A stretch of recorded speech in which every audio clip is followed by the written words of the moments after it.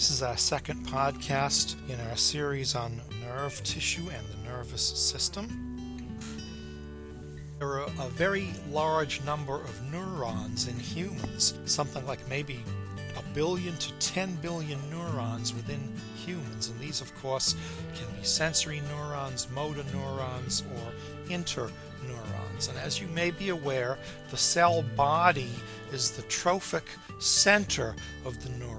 The cell body is where electrical signals are received by dendrites, and then electrical signals are carried away from the cell body by way of the axon. Here it's just showing an axon synapsing onto a dendrite on the cell body. We'll talk about this in more detail in a few minutes. We can also talk about the cell body. We can talk about substances like Nissl bodies, which are essentially clumps of rough endoplasmic reticulum in the cell body. We can talk about the axon hillock and the initial segment of the axon. This is, of course, where action potentials are generated. If we talk about neurons in the central nervous system, we talk about oligodendrocytes, which make myelin, which surround the axons to insulate the axons. If we talk about neurons in the peripheral nervous system, we talk about Schwann cells as the cells that myelinate the axons. And we'll talk about these in much greater detail. We talk about the node of Ranvier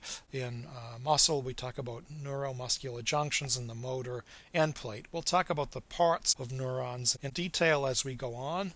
As you may be aware, most neurons have one axon and many dendrites. Neurons are metabolically very active cells. They're secretory cells. As a matter of fact, they're very highly active as secretory cells. The synthetic machinery for secretion is not present in the axon. It is, of course, present in the cell body of the neuron, and it is even present in the dendrites.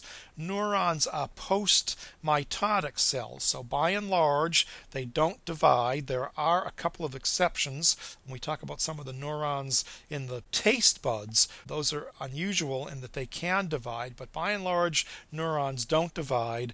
But you need to be aware that the organelles of neurons do turn over fairly rapidly, and that turnover of organelles is actually very important for the economy of neuron function. This is just a histological image and an electron microscopic image of some neurons in the ventral horn of the spinal cord. You can see that neurons are very big cells. They have very prominent nuclei with prominent nucleoli. The nuclei that are shown here would be nuclei of supporting cells, satellite cells, or glial cells if you want, just supporting cells. Since this is the spinal cord, these would be actually central nervous system supporting cells, so we could call them neuroglial cells. We mentioned the Nissl bodies. The Nissl bodies are clumps of rough endoplasmic reticulum. At the electron microscopic level, you can see some mitochondria in the neurons. You can see lots of rough ER.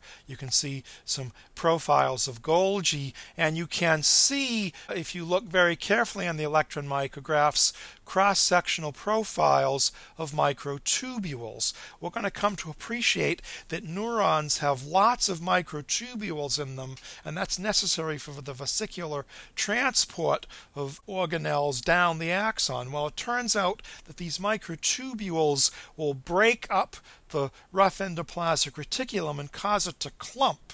And the clumping of that rough endoplasmic reticulum is what we see as Nissl bodies at the light microscopic level.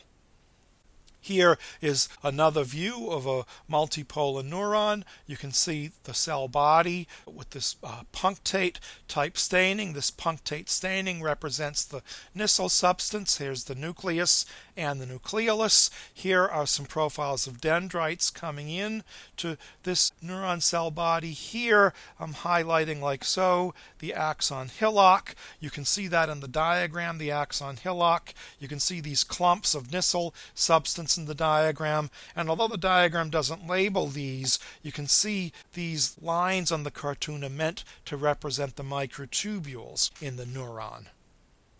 We can classify neurons in a variety of different ways. So we can talk about unipolar neurons, bipolar neurons, etc. I want to make a point. Unipolar unipolar neurons are not common in higher animals, but we define a unipolar neuron, if you were looking at animals like insects, for example, as a neuron with a cell body and one major process coming off that cell body. All these other neurons are, of course, common in higher animals and in humans, so we can talk about a bipolar neuron, two major processes coming off the cell body, a pseudo-unipolar neuron, really one process coming off the cell body that then splits so that it looks like it's more than one pole. These are very common in dorsal root ganglion. The multipolar neuron, which is what we typically see as the majority of neurons in humans, at least, multiple dendrites coming into the cell body and usually one major axon.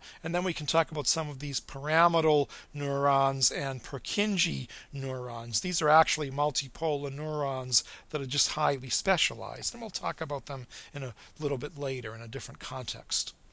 Here's another way to look at neurons. We can talk about motor neurons, sensory neurons, and integrative neurons. The integrative neurons usually would be neurons in the central nervous system. But notice in the motor neurons, cell bodies of somatic motor neurons and presynaptic autonomic motor neurons, the cell bodies are in the central nervous system. The postsynaptic neuron, if it's an autonomic neuron, will have a cell body and a ganglion. The somatic motor neuron, the cell body, will be in the central nervous system, and it will synapse on its effector somewhere out in the body itself. The sensory neurons, mostly the cell bodies of sensory neurons, are located outside the central nervous system. They would generally be in ganglia. So a pseudo-unipolar neuron, the cell body, would be in a ganglion. Bipolar neurons, these are actually found in the retina very commonly. Well, I guess you would say those neurons, the retina would be within the central nervous system. And then these integrative neurons, pyramidal cells found in regions of the brain, Purkinje cells in other specific regions of the brain. These are integrative neurons found essentially in the central nervous system. Now, the cartoon is just meant to show the direction that impulse would travel. And I think you all appreciate this.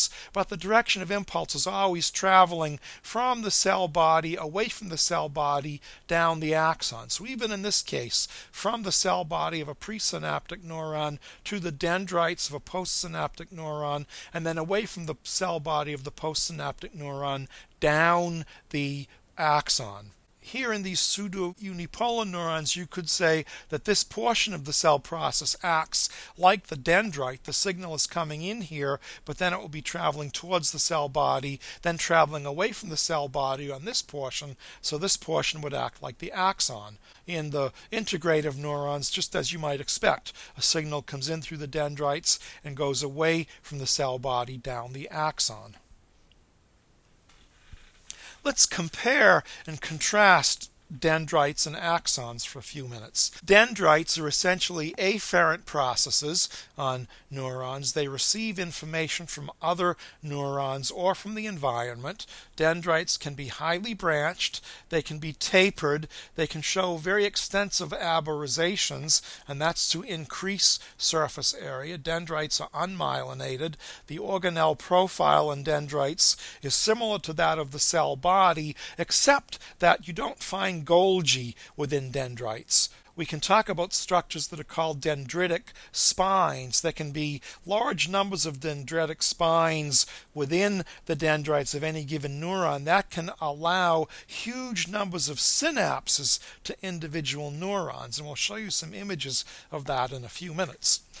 If we consider axons, axons would be the efferent process coming out of a neuron. The length and diameter of axons can vary from axon to axon, but within a given neuron, the diameter of an axon is constant.